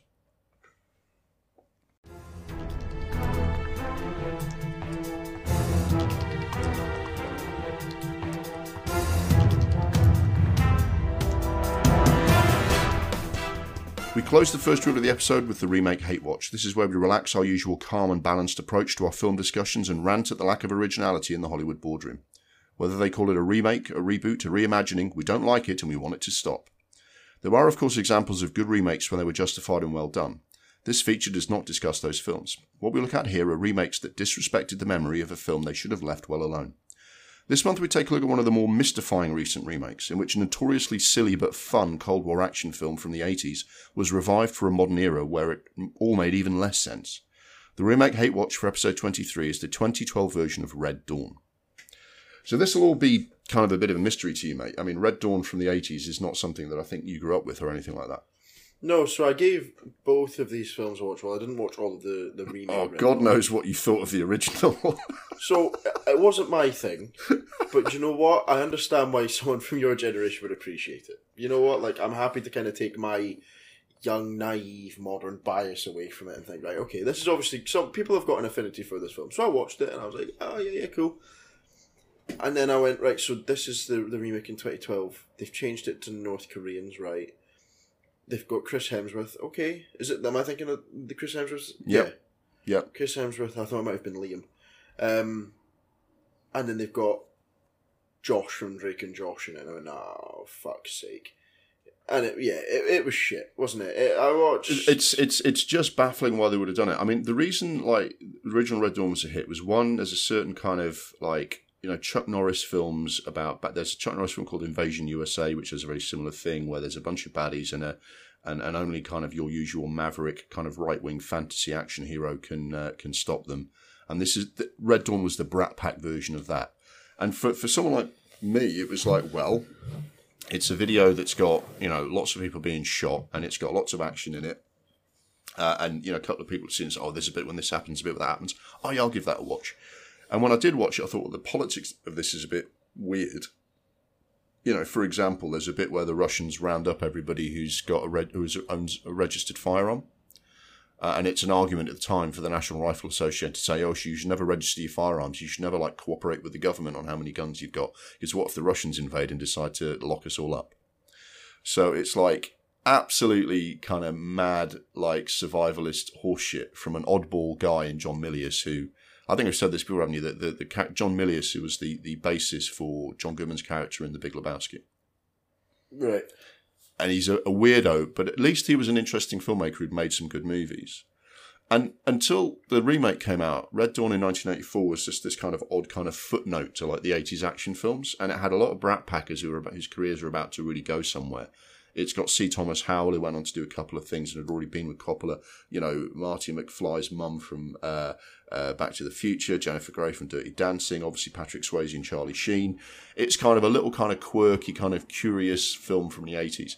Why someone would want to remake that now, I don't know. The weird thing about it is that this film was actually meant to come out in 2009. At which point, Chris Hemsworth was a lot less well known. Drake and Josh. Well, did it not get made? Am I thinking of Cabin in the Woods that got made in 2009 and then came out in 2012? Or did this not also get made in 2009 and then come out in 2012? I think the Cabin in the Woods was similar. I'm not sure what happened with Cabin in the Woods, but in terms of this one, what happened was two things happened. One, MGM went into bankruptcy in 2009 and the film was delayed from release while the MGM's status was kind of sorted out, and it took a couple of years to do that. The remake that they decided to do, so I was like, let's remake Red Dawn. Okay. And they got a bunch of actors who they hoped were going to be the next kind of little bunch of brat packers. And they were right that Chris Hemsworth had a big career ahead of him, and some of the other actors have popped up in other things in TV, and I recognised the kid from Drake and Josh as well. But what we also worked out was, the Russians are no longer like communists and, hey, no longer a threat apparently, but they were how wrong they were. Yay! But, although the Russians are actually supposedly in this, it's like an ultranationalist faction of the Russians are part of the invasion, but also the Chinese. The Chinese are invading. And what happened was someone said, we can't have the Chinese invading because that'll piss the Chinese off, and the Chinese are a big market. And it does undermine the kind of renegade spirit of a film like this if they're prepared to make a film saying we're going to shoot these Chinese if they invade, and then say we're actually not even going to talk about this in case we upset the Chinese. That doesn't kind of... I mean, if you imagine trying to say that to John Milius and saying, John, can we say it's someone other than the Russians invading because we don't want to upset the Russians? John Milius would, to his credit, have told them to go fuck themselves. Either make the film or don't make it, right? And then... Because of that, they had to reshoot a lot of stuff. They had to kind of cut everything out that said China and put like North Korean banners up and everything else. And by the time it comes out in 2012, it's like the iron wasn't exactly hot when they were going to bring it out. But 3 years later, it was like, what the fuck is Thor doing in this? Yeah. Do you know what I mean? That's what happened with Cabin in the Woods, because that was filmed in like 2009 or something, but there was loads of delays for it coming out, and I think this might have been a similar thing. Yeah, the thing is that I mean, although I'm not mad keen on the Cabin in the Woods, it did kind of work that a big name actor, because a big name actor in a horror film, right, without spoiling the plot, because no one's safe in a horror film, and that can make it interesting. Well, even Chris Hemsworth isn't safe. Wow, this could be interesting, but this is just like. It doesn't work as a camp classic because they're trying to take it all seriously and somber. And the thing is, the first one was taken all seriously, but you could just kind of laugh at it and have a joke about it. Whereas this one, you're going like, well, it's not incompetently made. The people involved are all capable of doing what it is they're doing. It's just like, it's North Korea, mate. I mean, like, my nan could fucking repel an invasion by North Korea. What the fuck is this? This was like Cabin in the Woods. It was shelved for 2 years because of MGM's troubles. Mm-hmm. And you know what? They should have probably just left it on the shelf. They should have just left it on the shelf. The thing that the underlying problem is that any invasion of USA by current real-world enemy countries is a ludicrous idea. I mean, Russia was pushing it, but at least at the time, people had this impression of the Soviet Union as like a world superpower in the 80s. But in 2012, who's going to invade America? No one, mate. Interesting enough, when you actually watch the film play out and the way that it plays out, it could have worked as a kind of young adult, like sci-fi, if you'd had a different enemy.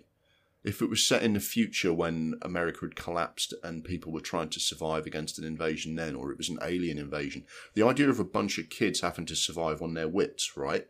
And a couple of them have, there's an army veteran and they used to hunt when they were kids, so they know a little bit about survival and they fight an enemy. It's not a bad idea for a film, but having North Korea as the enemy is just a fatal flaw. Funnily enough, John Milius thought that if we're going to do a remake of this film, they should have made Mexico the enemy who were going to invade them. Which just goes to show how nuts he is. But this is a curious film. I mean, I have to say, if you want to watch this story and kind of enjoy it but laugh at it, you probably still want to watch the first film. This one's just a little bit too somber. Funnily enough, someone will probably take this idea and do a young adult film about it. And to be honest, in 2012, it wouldn't have been a bad time to do a young adult action film about this kind of story, so they probably missed their shot forever. But it's a strange little, why did they even bother to make this kind of film? Yeah.